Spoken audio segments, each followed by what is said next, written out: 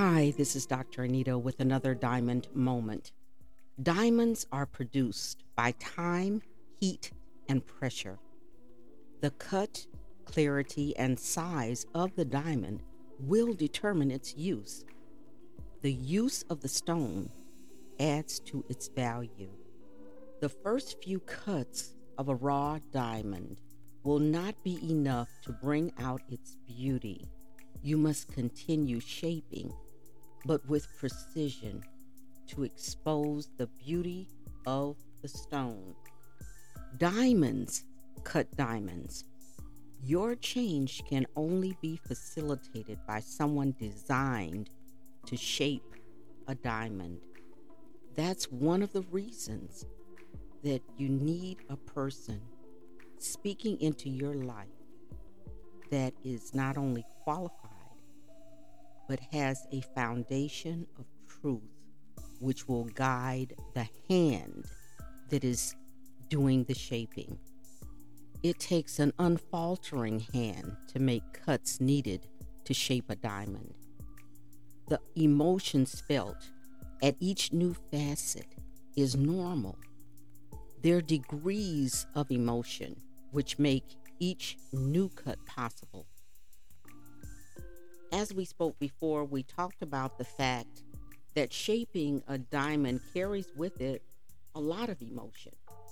We're dealing with our past, we're dealing with our hopes for the future, we're dealing with uncertainty of the present. And as we're moving through our feelings, we have to be careful not to awfulize. That means to view our past in a way that is so horrible, so awful, that we cannot look at it, we cannot handle it, we cannot examine it, we cannot challenge it. We have to learn how to challenge those things that at one time had been very difficult, that maybe we didn't want to experience again. One of the things that I learned is to go back and deal with difficult issues of my past. I have not thus far gone into a lot of my past with you, but I experienced some extremely difficult things. I lost a son when I was very young. I experienced within a 90-day period the loss of my great-grandmother, my grandfather, my aunt, my son, my marriage, and everything that at one time had been my life. I was independently living with my husband and my other son. After the loss of my child, just prior to losing my son, I moved in with my mom because there were so many problems in that marriage. When I lost my son, in a lot of ways, I felt as though I lost myself because I didn't have a foundation to stand on.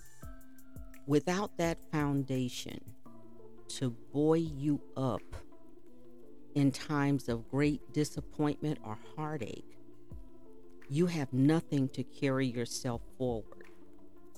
My mom was a wonderful lady, but through her own past and the losses in her life, she learned to be fearful, to be anxious and fearful. And she passed that on in an attempt to make me careful of the way that I lived my life because she didn't want to lose me as well. I have an older brother. There were two other siblings between my brother and myself. So my mom lost two children in a row. When I came, she was afraid to really love me, to really hold me, because she didn't know if she would be able to survive the loss of another child. When you grow up with a parent who is frightened, that overcautious personality can take hold. When we look at the levels of intensity that emotion has. Being afraid can run from being timid all the way to being paralyzed and frozen. Our minds attempt to shield us from anything that is unpleasant. And as we look back over our lives, many times we fail to appropriately examine those emotions, challenge our beliefs, and move forward using those things as a strength rather than a weakness. When we're looking at the emotion of fear, a weak experience of fear would be timidity, being unsure or shy, being nervous, tight or tense and uneasy. When we move to a higher level of that, we're looking at being anxious, being apprehensive, feeling threatened or insecure, or maybe just worried. That would be like a moderate response. But then when we get to the area of strong responses, we're looking at terrified, panicked, afraid, fully fearful, petrified, alarmed, or paralyzed and frozen. There are shades of difference in just the emotion of fear that we need to be aware of. Why would I say that? Because some of the things that we have determined are too difficult to deal with are not all the way on the scale of petrified and terrified. Sometimes they're on the more weak side, which is just being a little tense, a little uneasy about speaking about it. Those things can be readily challenged. As I said, in that 90-day period of time when I lost everything, I didn't think that I would survive it, to be honest with you. The level of grief that I experienced was off the chart. I didn't have at that point an operational foundation that I could go to and call on, which would give me the ability to address my fears, evaluate them, put them into perspective, and move forward using them as a strength as opposed to a weakness. When we grow up, and some people say, I don't like broccoli, I don't like vegetables, I don't eat those, I don't like that. Our attitude on food many times are formed by the time that we're 4 years old. If we look at the development of a child, we realize that from 0 to 1, they are completely dependent. They know nothing. By the time they get to the 2s, we call them the terrible 2s because most of the time they're mobile, they're moving around, they're trying out stuff, and they're getting in a lot of trouble. They're hearing a lot of no, put that down, stop. And they have at that point determined, no, I want to find out what this is. We move from the trouble that we've gotten into in our terrible 2s to our 3s because now we've gotten kind of a clue as to what will hurt us and what won't, what we like and what we don't like. And by the time we get to 4, we think we got it.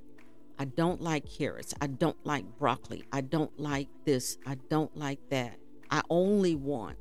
And we take those same ideas and never challenge them. So we have a number of adults who are actually allowing the voice of a 4-year-old to determine how they live their lives. I've spoken to people who are now seniors, 55 and over, who at this point in their lives, finally challenging that 4-year-old's taste palette and said, my goodness, this is delicious. I never knew, because a 4-year-old was determining the way that they live their lives. Many of us are being led by the childhood experiences of our past. We've never taken the time to evaluate them and to challenge them. And because that little child found something that they didn't like the adult was still living in those limitations. The portion of my history I think that made the largest impact on me once I got my foundation in place was, again, challenging my previous methods, challenging my previous thoughts, challenging fear. We are, as humans, creatures of habit. We do things the same way over and over and over. If we wake up in the morning, we do this, we do the next item, we do the next item, and we do that the same way every day of our lives. When we get in our cars, we utilize the same path to reach a destination. When I became single, someone asked me, "What's your favorite color?" And I had to think about it because I got married when I was 19 years old. I left school. I was in love. I got married, had my son 3 days before I was 21. I was a mom, okay? On my 21st birthday, I was a mom. And so my entire life had been spent looking after someone else. I knew exactly what my former husband's favorite color was. I knew what he liked to eat. I knew everything about him. But in learning about him and those formative years of my life, I didn't know about me. So they asked me, "What's your favorite color?" Kind of stumped me. The reason being, I needed to take a look at the way that I was living my life. I needed to do things differently. As a result, I started challenging why I did everything the way that I did. I decided that in order for me to have a different life, I was going to have to do things differently. I made a 180. I went from going to the left to going to the right, just to experiment and see what would happen. There was always the direction that I would go. There was always a specific direction that I'd go in when I was going to the grocery store. This time I decided that instead of turning right, I would turn left. I would go the opposite direction. When I began to venture out of the set path that I've been living my life in, I discovered a new world. I discovered new restaurants, new stores, new opportunities for growth and development. And I took that same concept and began to incorporate it in other areas of my life. I began to do what I hadn't done before. And as a result, I ended up with what I'd never had before: a broader experience, new friends, a better way to live my life that was not limiting it, but expanding it. I've learned that changing one thing changes everything. If you're baking a cake, maybe it's just a white cake, and you add in chocolate, stir it just a little bit, you no longer have a white cake, you have a marble cake.